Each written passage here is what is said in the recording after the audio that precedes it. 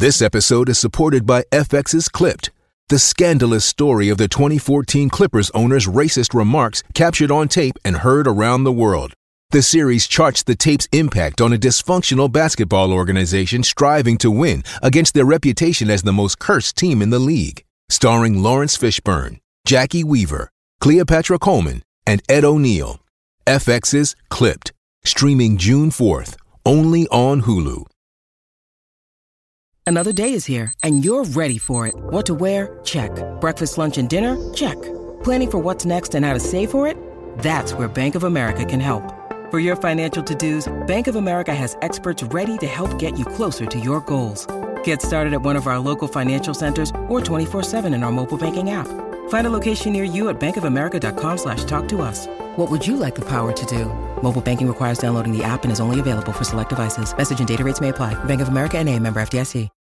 When you need mealtime inspiration, it's worth shopping Kroger, where you'll find over 30,000 mouth-watering choices that excite your inner foodie. And no matter what tasty choice you make, you'll enjoy our everyday low prices, plus extra ways to save, like digital coupons worth over $600 each week. You can also save up to $1 off per gallon at the pump with fuel points. More savings and more inspiring flavors make shopping Kroger worth it every time. Kroger, fresh for everyone. Fuel restrictions apply. Hello there, my name is Miles Jupp, and I'm just interrupting you as you listen to whatever it is that you actually want to listen to tell you about the second series of Middle Please Umpire. Middle Please Umpire is a podcast that I, Miles Jupp, if you weren't concentrating when I first introduced myself only moments ago, that's not a criticism, your thoughts are your own and you must focus them wheresoever you yourself choose, host with Mark Wood, the 95-mile-an-hour bowling, England-playing, World Cup-winning, Northumberland-hailing cricket lunatic Mark Wood. It's another series of episodes of the two of us talking about cricket and indeed any other stuff that springs to mind, both with each other and also with a succession of frankly illustrious guests. We lift the lid on Mark's life as an international sportsman, basically he spends a lot of time icing himself, and take you on a whistle-stop journey through the windmills of his mind. I, a mere fan, listen agog, giggle excitedly, and try and draw comparisons with my own rather more mundane existence. All episodes of Middle Please Umpire are available right now from your favourite podcast providers.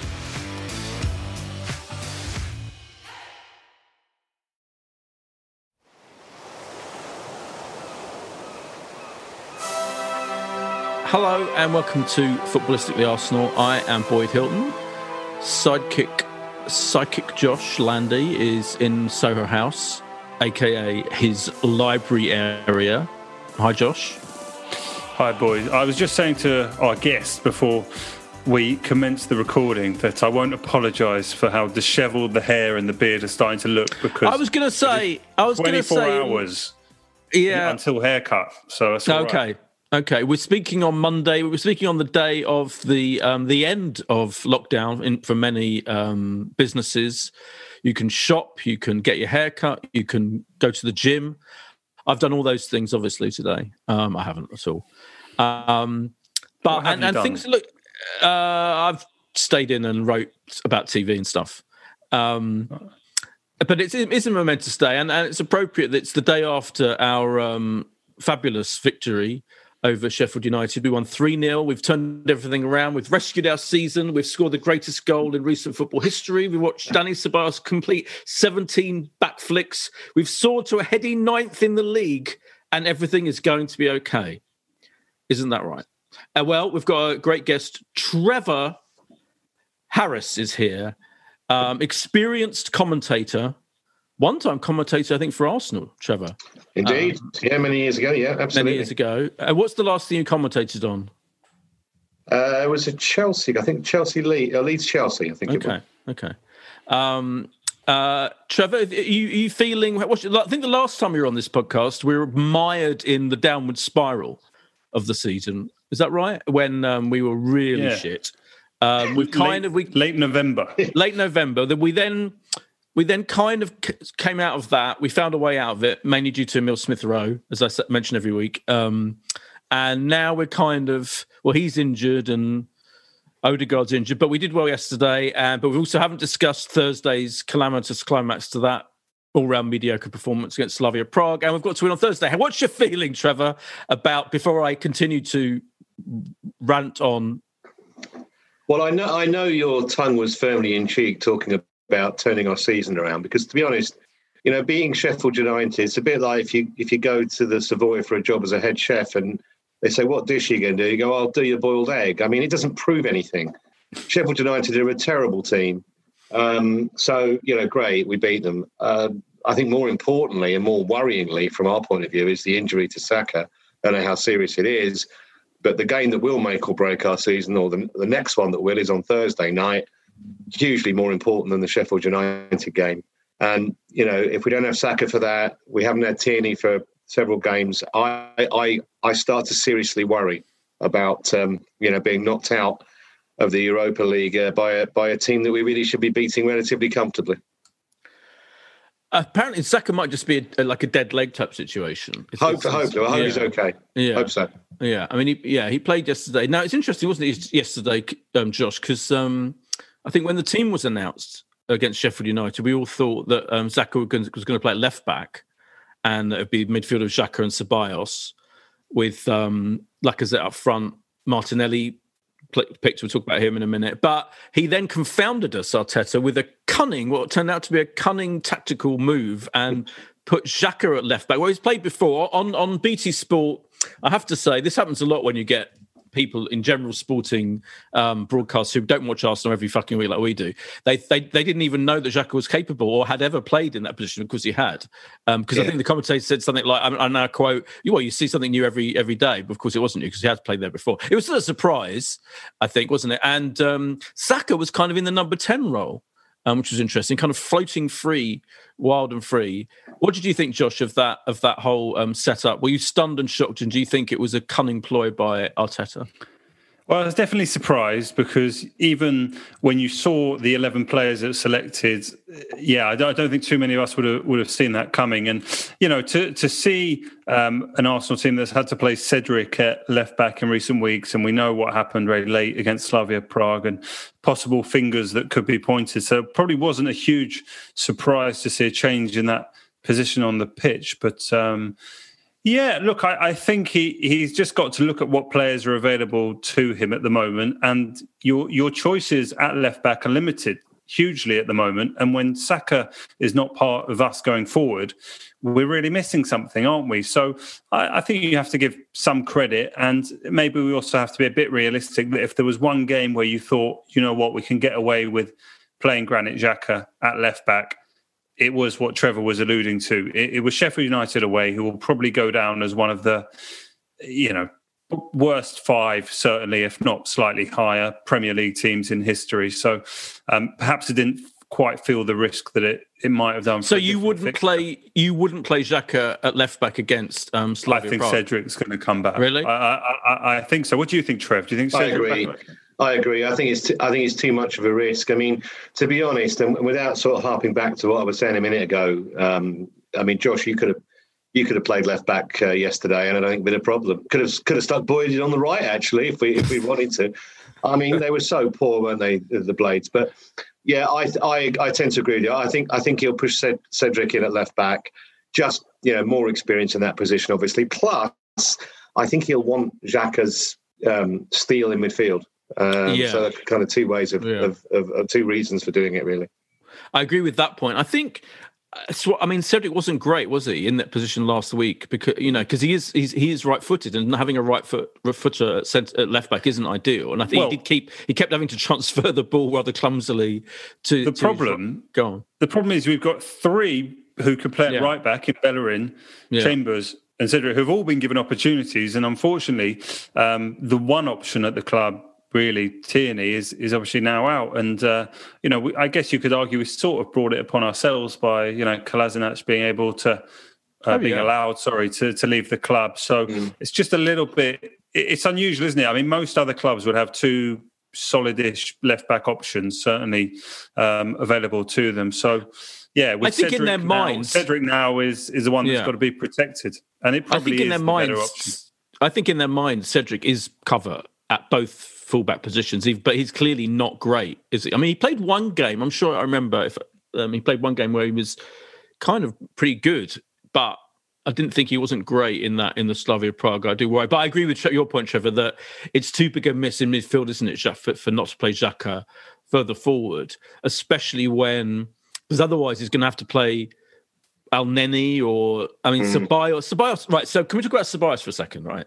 What an enigma. Like, he has been terrible, hasn't he, recently? He almost single-handedly let 2 goals in the Europa fairly recently, conceding 2 goals, giving the ball away in positions he shouldn't have even been anyway. Then yesterday he has this like masterclass of skills and all these little flicks and incredible passes, some brilliant moments. But obviously it's against the worst team in the league, as we've said.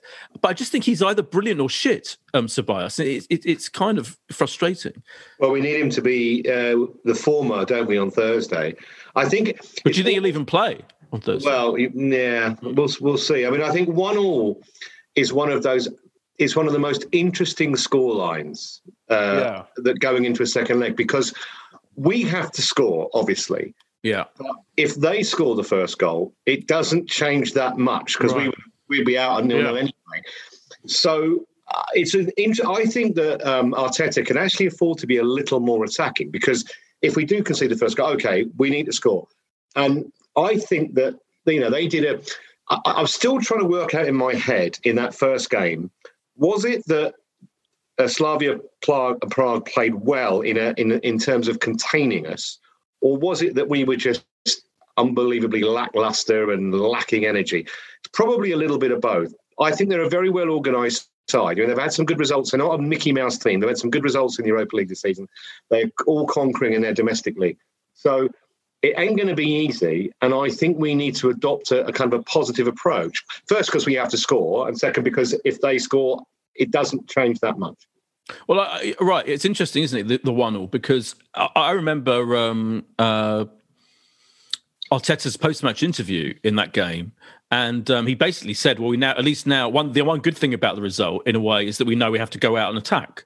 Yeah. So, saying that, presumably he's going to pick a team, unlike the one I think he picked on Thursday, and I do think this comes back to him, because I think the team he picked on Thursday, particularly Willian, I know everyone goes on about Willian a lot, but when you've got Lacazette up front, who's not the fastest in the world, I think he's on decent form. He played really well yesterday. He played really well against Spurs. People have a go at him, but I do think he's he can knit the attack together quite well when he's on it. And he had that terrible miss against Slavia Prague, which was embarrassing, excruciating. But then yesterday he scored a really good goal. So.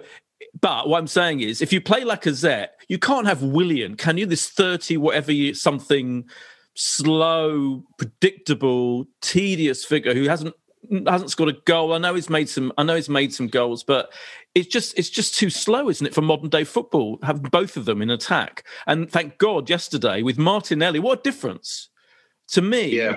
Like, I know Martinelli, within about 2 minutes, had already created a chance for himself. I know, he had a couple of shots, and people said, "Oh, he's being selfish." I'm like, hold on, our players are among the most reluctant in the world of football to actually shoot. We've got this brilliant young guy who's shooting at least. Give him, if he does, I think he has to play him, doesn't he? I mean, well, it partly depends whether Odegaard or Emil Smith-Rowe fit, but he can't play Willian and Lacazette together, can he? I mean, that was inane. I thought that was, and that kind of decision-making from him in our most important game of the season does make me worry.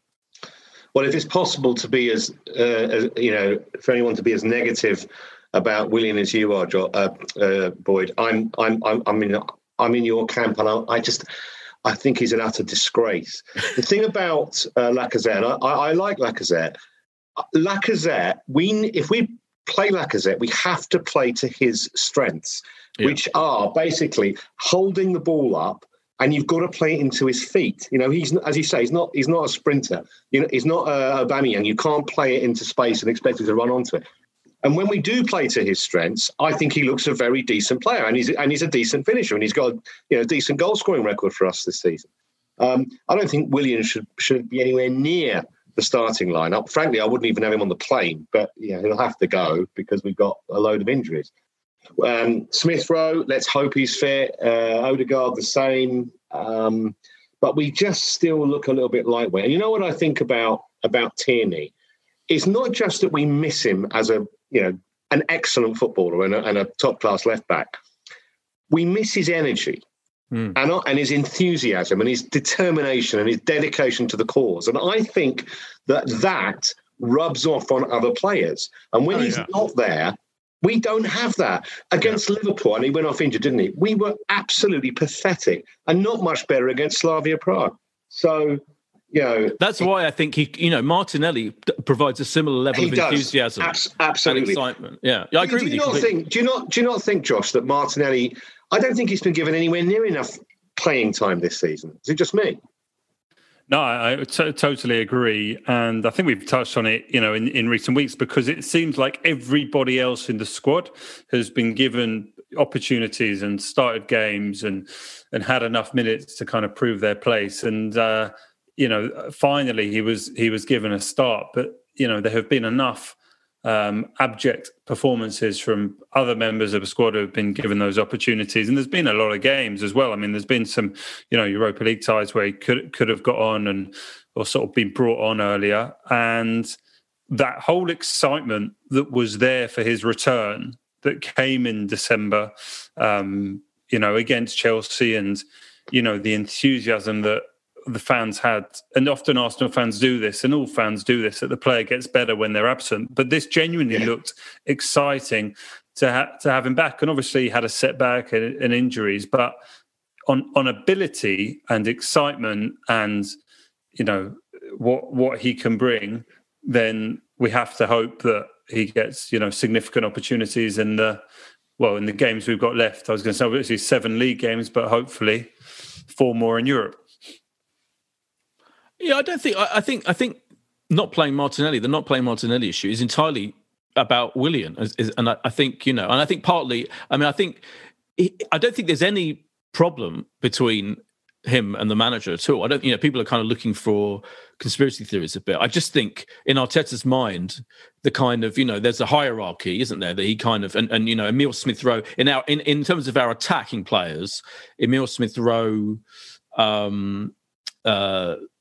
Saka, Lacazette, Aubameyang are all ahead, but and that as well, and Odegaard, right? Odegaard, thank you.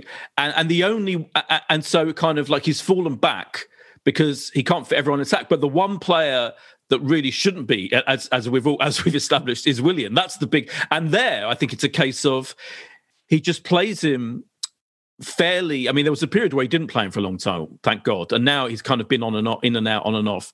And I think it's just literally a case of, I bought him, I have to kind of back it, a little bit, and that is infuriating, isn't it? That is really infuriating when a player is just ahead in the pecking order purely because you're kind of paying him a wage every week and you bought him, and he can't just sit there on the But for me, he should just sit there, and it's much more important to play Martinelli. But we'll see. What do you think? So if, say, Odegaard and Emile Smith-Rowe are still out, right, injured, I would just roughly play the team he played yesterday. Like, why wouldn't? What would be? Do you know what I mean? I mean, maybe Aubameyang instead of Lacazette, maybe. But Aubameyang's got this flu. We'll talk about that in a second. But for me, like he found a way yesterday.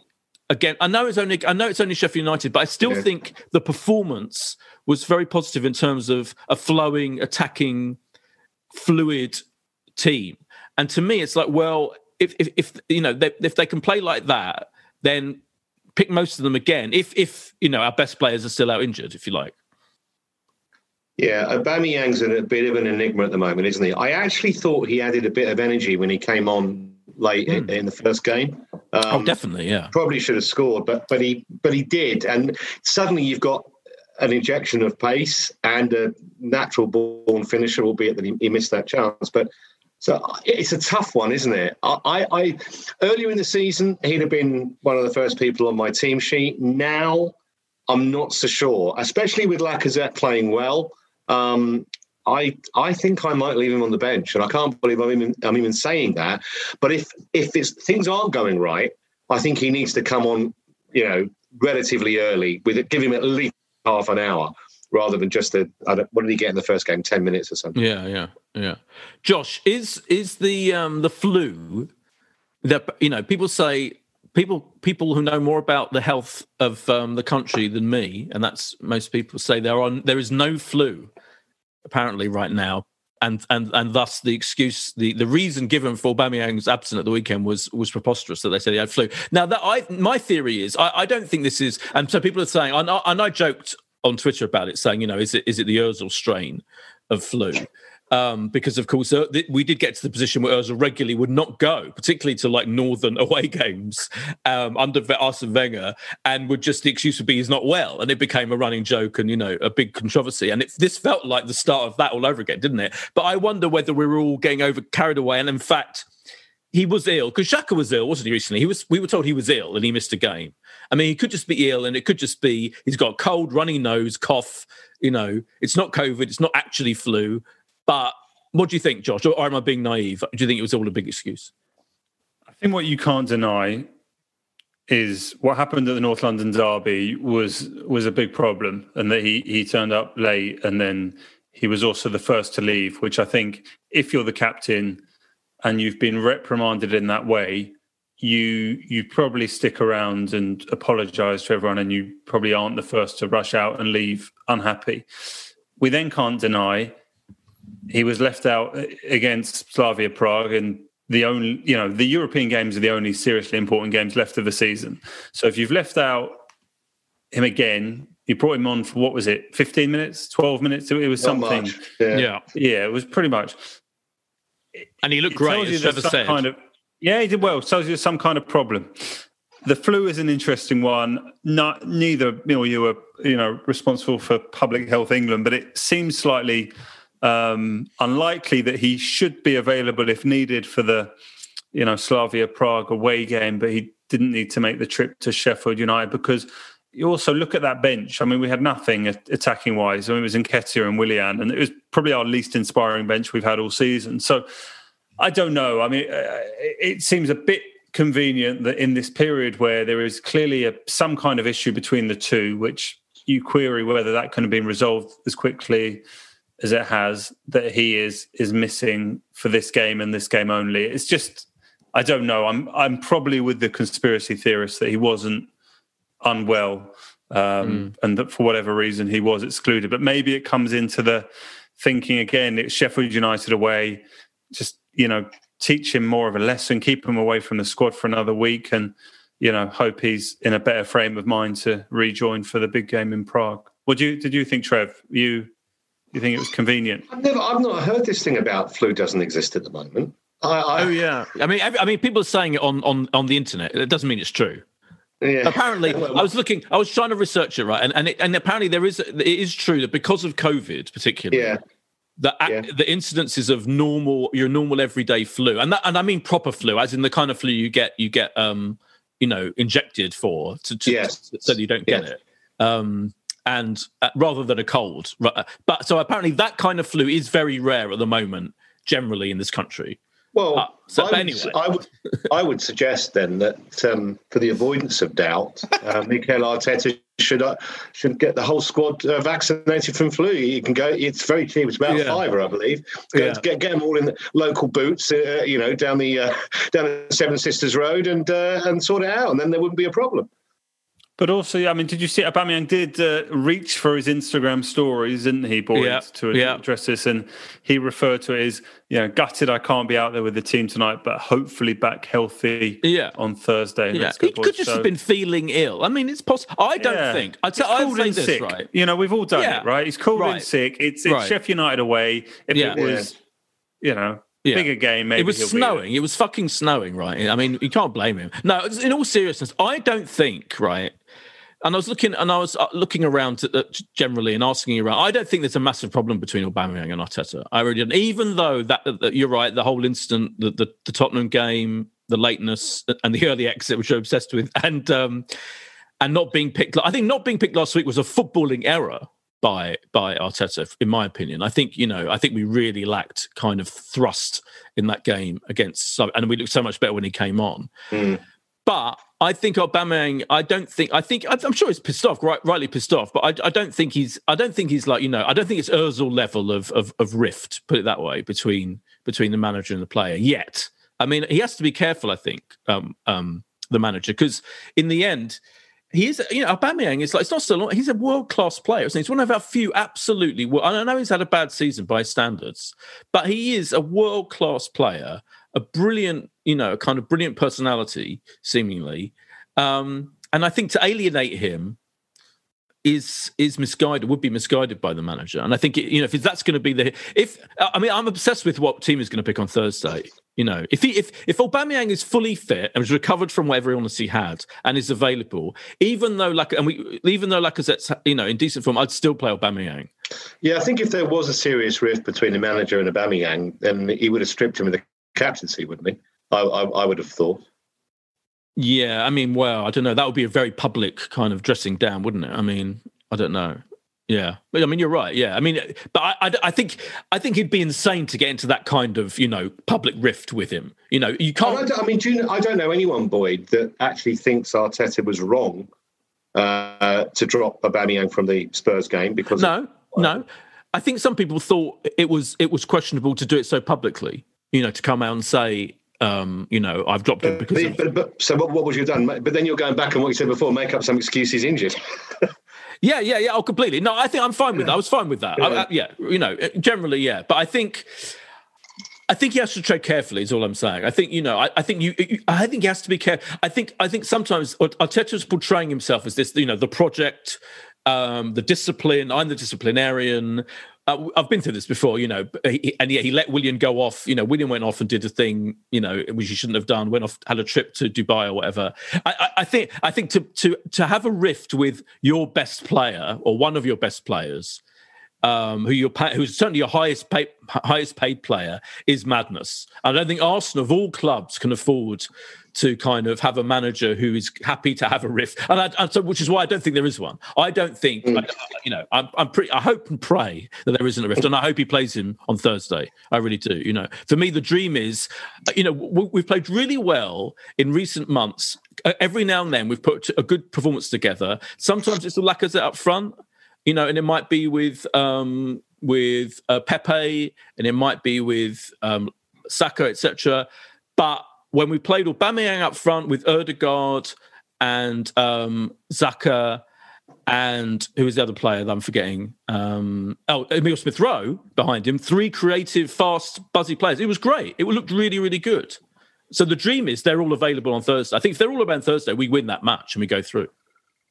That's my feeling. I love your confidence. I wish I could share it, but we've been so disappointing in so many games this season. To be honest, don't you think? Here's my question, Trevor. Sorry to interrupt. Don't you think when we've been really bad, right? That Arteta has to take a lot of blame for that. That his team selections and the way he sets us up has often been, for me, really negative. And he kind of turned it around when he started playing the Emile Smith-Rowes and he brought Ødegaard and he played them together. I think you're right, and I would level a fair degree of criticism at the manager for some tactical ineptitude. But I think almost worse than that is what I see as a kind of an attitude thing. Now, the game against Liverpool and the game against Slavia Prague particularly, there have been others, but they're the most recent two. I think the game against Burnley in the second half was another one. It just looked like they didn't care enough. And that, to me, is the absolute ultimate criticism that you can level at a professional footballer that plays for your club, whoever you support. And it almost doesn't matter whether you support someone in the Premier League or League Two, because that should be a given. Effort, heart should be an absolute given. And if the players are not doing that, that's a huge black mark for the manager for me, because you've got to address. That's surely very easy to address. I want 100% effort. If I don't get it, you don't play for this club. It's as simple as that. It's a one-sentence thing. And that worries me more, Boyd, I think, almost, than some of the slightly weird, tactical experiments that we've seen from Arteta this season. But the Liverpool game is a good example, I think, of. I think he has to take massive amount of the blame for that, because I think it all starts from him. If he's going to, the way he set us up in that game, it was like what were we trying to do? It was so negative. It was so defensive. It was like how we were in the Spurs game. we were brilliant, right? We were positive. We took hold of that game. We haven't dominated many games this season. We dominated that one. And then it was like in the Liverpool game, we were the Spurs. We put in that Spurs performance that they did against us. It was like we were so kind of passive from every area of the pitch. And I can't believe that the players weren't told to do certain things. Remember, that was the game when Aubameyang spent half his time kind of left back, trying to, monitoring Trent Alexander-Arnold. It was bizarre, that his tactics in that game. But if you remember, I think it was very similar in the home game against Manchester City, where City scored the early goal through that phenomenal header of the ball, Raheem Sterling. And then basically, for the remaining 88 minutes or whatever it was, just kind of thought, we'll just pass it amongst ourselves. Arsenal show no passion. I don't think we got into their penalty area, did we? I mean, it was absolutely ridiculous. It was embarrassing. We're a home bloody team. I know they're a good side, but you've got to at least make them work a little bit. Leeds showed you how to do that at the weekend. So I do. I mean, my jury is out, Boyd, on Arteta. I've gone through all kinds of different emotions with him. Yeah, same. Initially, and give him some time to settle in. Some performances great, like the win after the win at Manchester United. Not just the fact that we won at Old Trafford, but we deserved to. We played really well with a plan. They didn't hurt us, and I thought, we found the answer. And then some of the poor, we mentioned half of them. So I don't know. I mean, what about you two? Are you kind of giving more time, or yes, I want him to be here for a while, or I'm really having doubts? What do you think? I'll let Josh answer that first. No, I think we're in the camp of, or certainly I am. It's been hugely disappointing. If we can win the Europa League to an extent, almost all is forgiven for getting the club back into the Champions League. And if we don't win the Europa League and we come whatever, 8th, 9th, 10th, whatever it will be of those options, then I think he probably has the first half of next season to start looking like, he can take us to a level above.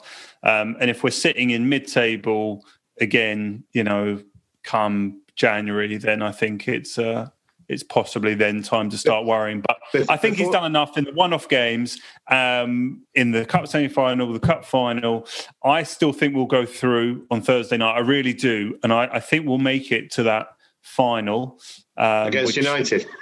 Most likely to be against United, and that's fascinating. So we've just got to get through this week. I mean, the idea that we lose on Thursday night and we have 7, not quite dead rubbers, because if you won all 7, you give yourselves a tiny chance of, getting a European place in the league. But the idea that our season would kind of be pretty much, over with nothing to play for is a very sad one. Because even you can argue, Emery, and we had a tough year. He took us all the way to a European final, and it gave us something to look forward to right till the very end. So this would be a new low. But I'm still backing him for now. And Boyd, you feel similarly, right? I'm backing him for the next 4 days, yeah. To be honest with you, yeah. I mean, I don't want to be one of those really inane, reactive fans who, changes there. But I kind of echo what Trevor said. I've gone through all the emotions that anyone who listens to this podcast will probably work out that, at various periods. I have issues with him, and I think, I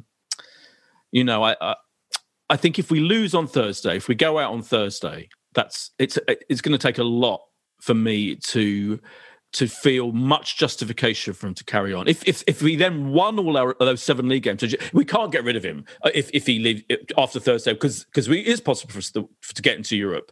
It's not beyond the realms of possibility. We're 4 points behind Spurs, 7 games to go. Spurs are quite capable of imploding.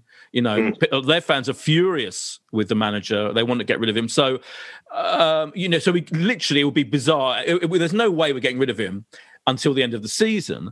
But I do think if we go out of the Europa this week and we stay 8th, 9th, 10th, at the moment we're 9th, we soared to 9th. I have to say, I don't know, he's had 2, I think, I know it's that people say, you have to, in this day and age, pundits like Jamie Carragher again will say you have to give managers, 3 chances of winners. But for me, with Arsenal, it's like, how much can be done in the transfer window anyway? It's like, actually, if you stand back from it, you go, well, you kind of, in a way, what Arteta's proven this season is if you have a really experienced, brilliant, world-class coach, then actually that's more important than fostering someone who feels that they have the DNA of the club within them. You know, I think the Chelsea example with Frank and our example with us shows that, you know, for me, it's like I look at what's happened with Chelsea. I know they're a much better squad and everything, but I just think you get a brilliant world-class coach like Thomas Tuchel and what a transformation he's made. I think someone could do better with our squad, even with the many issues we have, than Arteta. And I'm not saying that means I think we should get rid of him now, but I do think if we go out of the Europa, we don't qualify for Europe at the end of the season, what would be the big... What are we gaining by sticking with him? Just a quick addition to what Josh said, and I think it's probably a fair point that if we don't win the Europa League, you know, he's got the first half of next season. But I actually think it's as important, possibly even more important, because the two are related, what he does between the start of June and the end of August as to what he does between the middle of August and Christmas. Because clearly we need new blood. Clearly we need to get some deadwood out of the club. A former Chelsea winger for a start off. I know we haven't got Chelsea or United's riches, but we do have some money, and it's not just about a huge war chest. We've got enough people on the scouts and whatever. You can still pick up very good players. You don't have to go and get superstars. Yes, it would be nice. I mean, I think I said to you the first time I was on this season, I didn't understand why we hadn't put a bid in for Jack Grealish last summer. Let's do it again. Nobody might turn around and say, no, fuck off. The other might say we want 100 million or some stupid figure. And then we say, well, sorry, you know, be realistic. But you've got to try and change something that clearly is not the finished article. Arteta, no Arsenal fans would say this team's a finished article. Needs some new blood in it, not just some promising young players like Smith Rowe, Odegaard, if he stays, unlikely probably from what we hear, but maybe, Saka and Tierney. We need more than that. The defence needs defence needs a serious overhaul. Go on, but Trevor, I mean, Jack Grealish, that's just not realistic, is it? I mean, we haven't... Well, I know. Last summer, it wouldn't be, I think. I don't think. I mean, all I'd say is I just don't think. I mean, I'd love it in theory, but I certainly don't think now. With with this, I think we're going to be more harshly affected by the COVID situation with no crowds at all, which is going to still carry on. It's going to be a long time before they get anywhere near at full capacity, and we're so much more dependent on that home attendance for money than most other teams, because we've got an owner who still barely contributes anything to the coffers. I don't think that kind of signing is possible at all. So I think we are. I think for me, the hope against hope is we've somehow managed to convince Odegaard, who I think is potentially a brilliant player, a creative player like Jack Grealish, to stay. I think that's our priority. Please God, get him to stay. It might. I mean, that might be out of our hands, mightn't it? Depending what Real Madrid do. But just going back to Grealish briefly, are you saying that because it's going to be too much money, or are you saying that because he wouldn't want to come to Arsenal? No. Purely money. I think he would. I think they would want about getting on for 100 million from him. I think he's that level of I think put it this way: I'm sure Man United will come along and spend 80, 90 million on him. So it's purely that. Yeah. Anyway, we've got to take a break. We'll talk more about the future of Arsenal. We should talk about that fucking goal as well a bit, because it was amazing. After this break.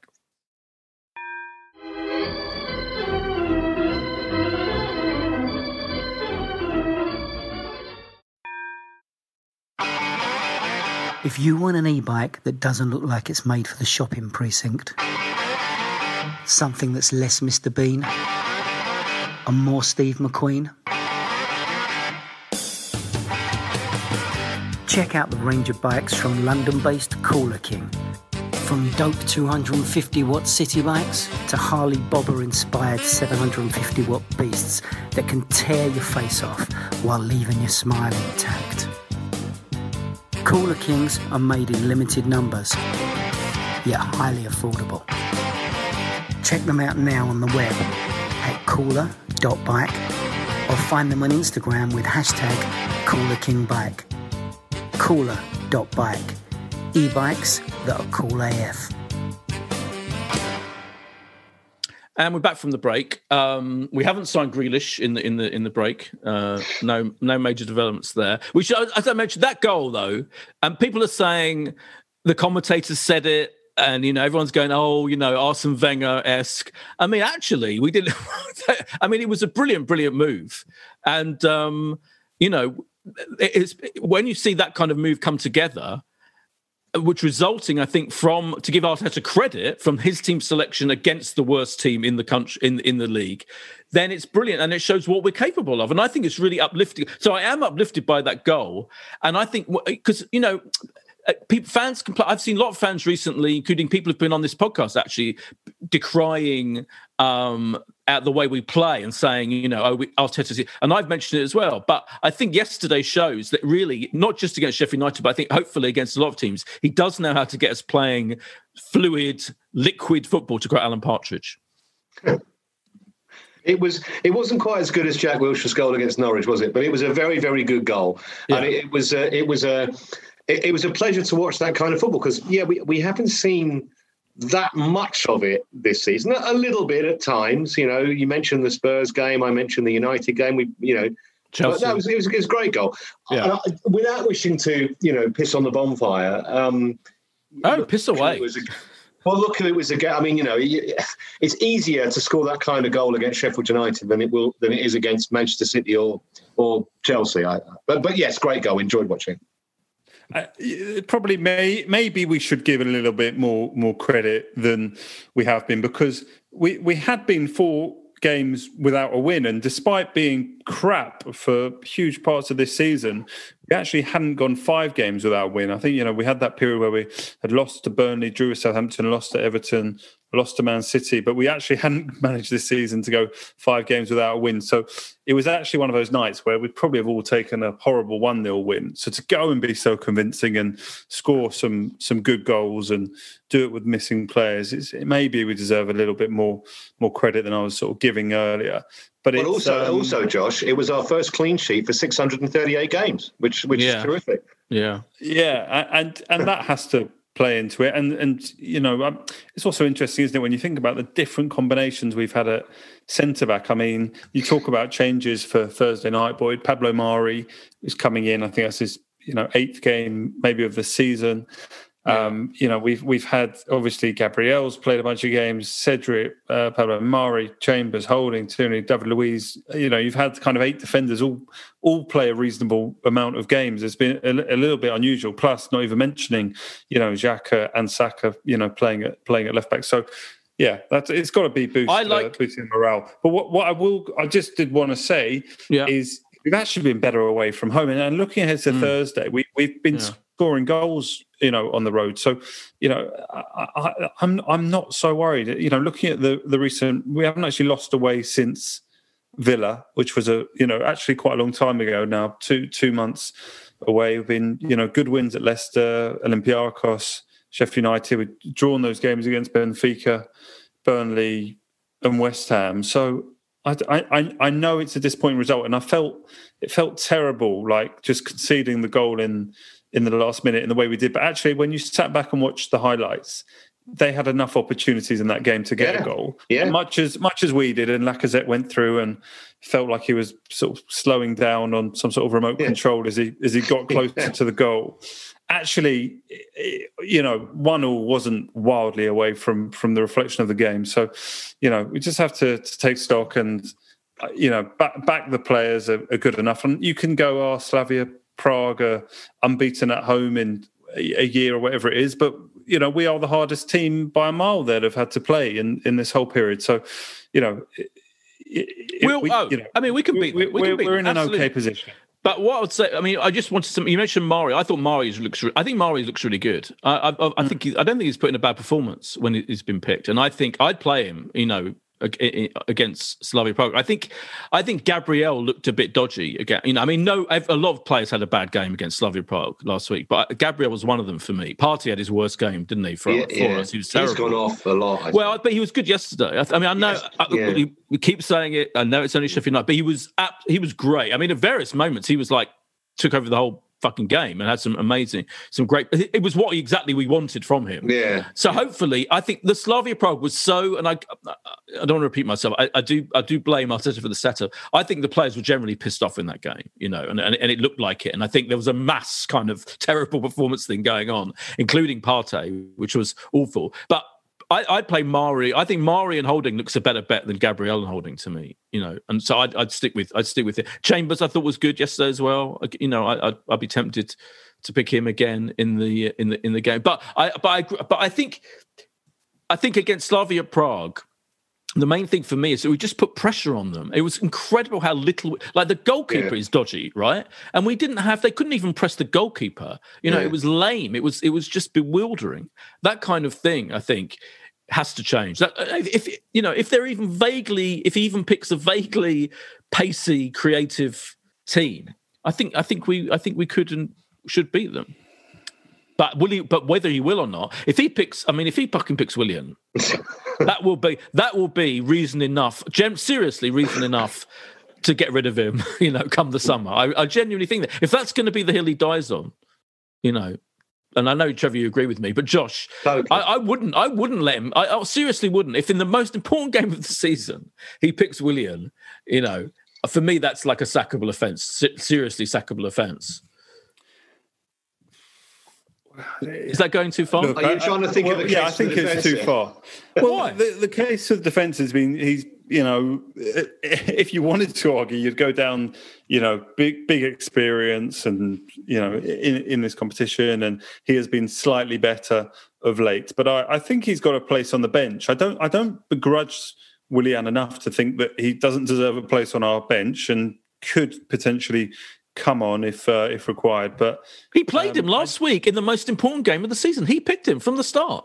And he was mediocre, and he fucking did not. I mean, there was one fairly decent pass that kind of led to a chance, but he was slow and predictable. No.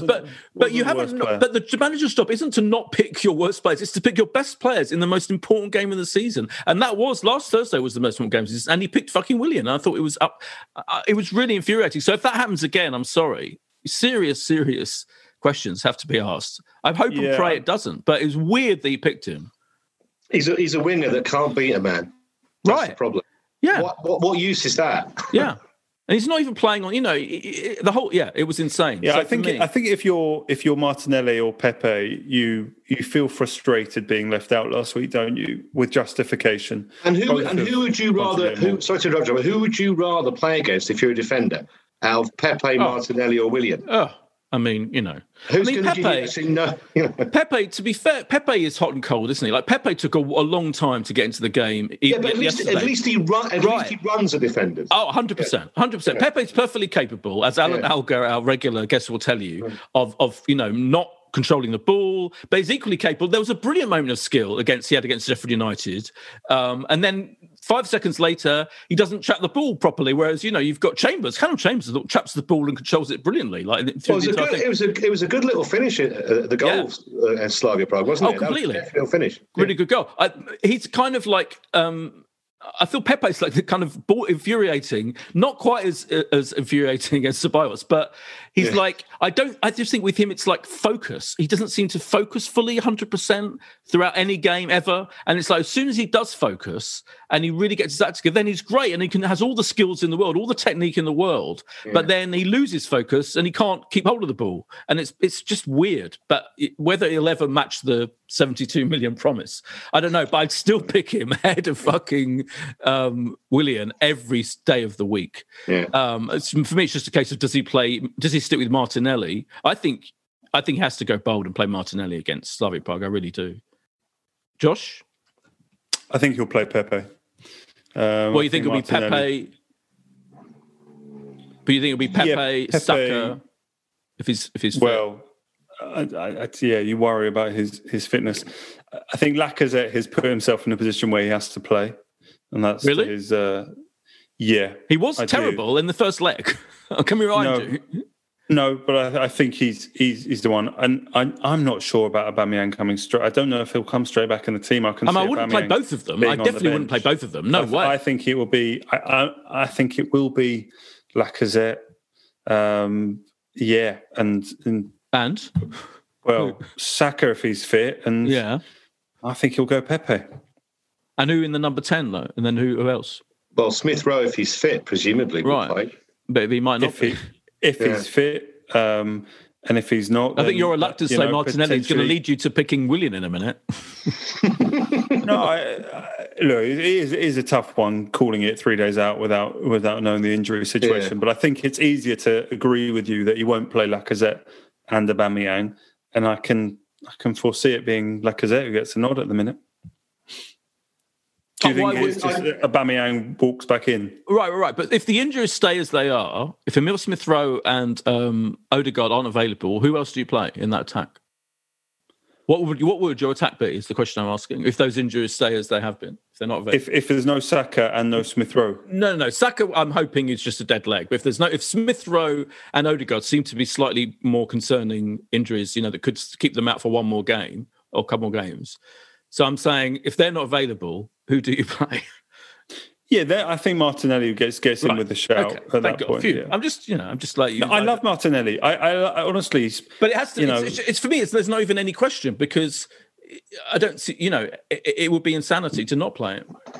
Well, we've seen enough situations where, Willian has been selected at points this season where you wouldn't rule it out. Okay.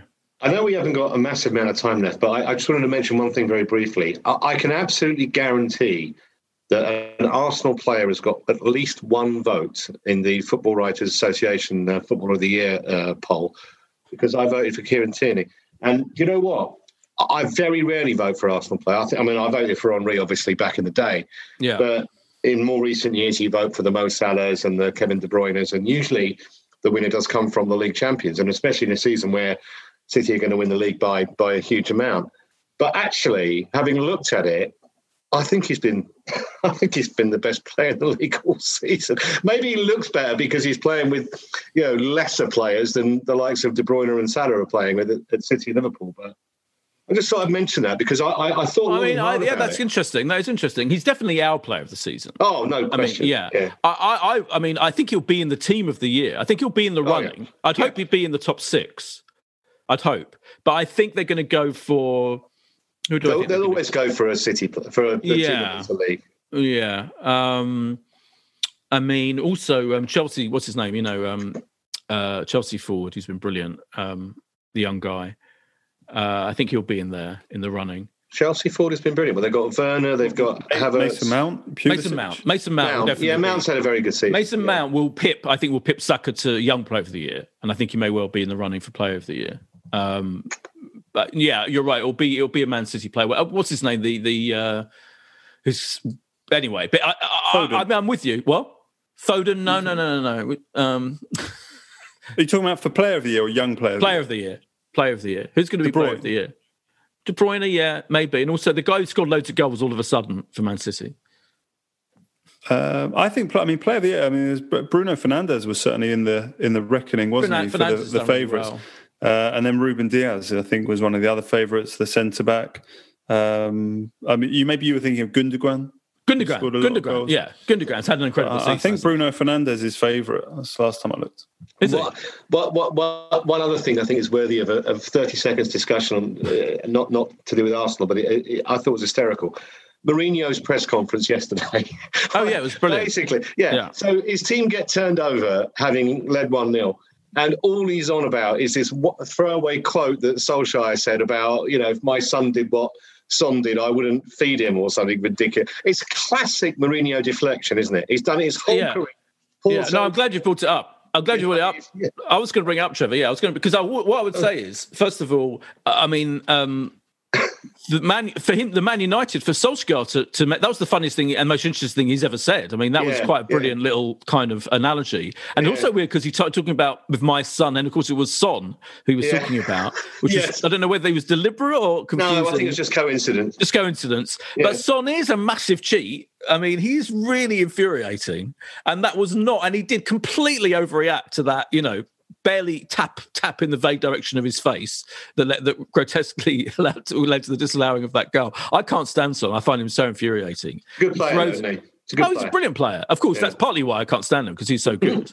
And I always think he's going to score against Arsenal, but thankfully. But so I just love the way Mourinho. I thought the quote was brilliant. I'm not going to talk about the fact my team were crap. Yeah. I'm going to talk about this throwaway line from Solskjaer. 100%. Yeah, he devoted the whole. It was brilliant. Yeah, his interview with he had quite. It was funny on the post-match interview on TV where he was like, I don't know how to talk to the press sometimes about this kind of thing, and he was as. I mean, whatever happens to Arteta, I think those who feel Mourinho would have done better, and there are a lot of people who say that, who think he is easily, obviously world-class. I think Mourinho's ego and stubbornness, I was saying last week that Arteta's stubbornness worries me sometimes. I think that characteristic in a manager, that kind of ego-led stubbornness where, look, I think it's happening with Willian. Willian is one of the examples of, for me, Arteta just sticking to William because he was key in buying him and he has to back him partly because of ego reasons. Yeah. And I think almost everything that happens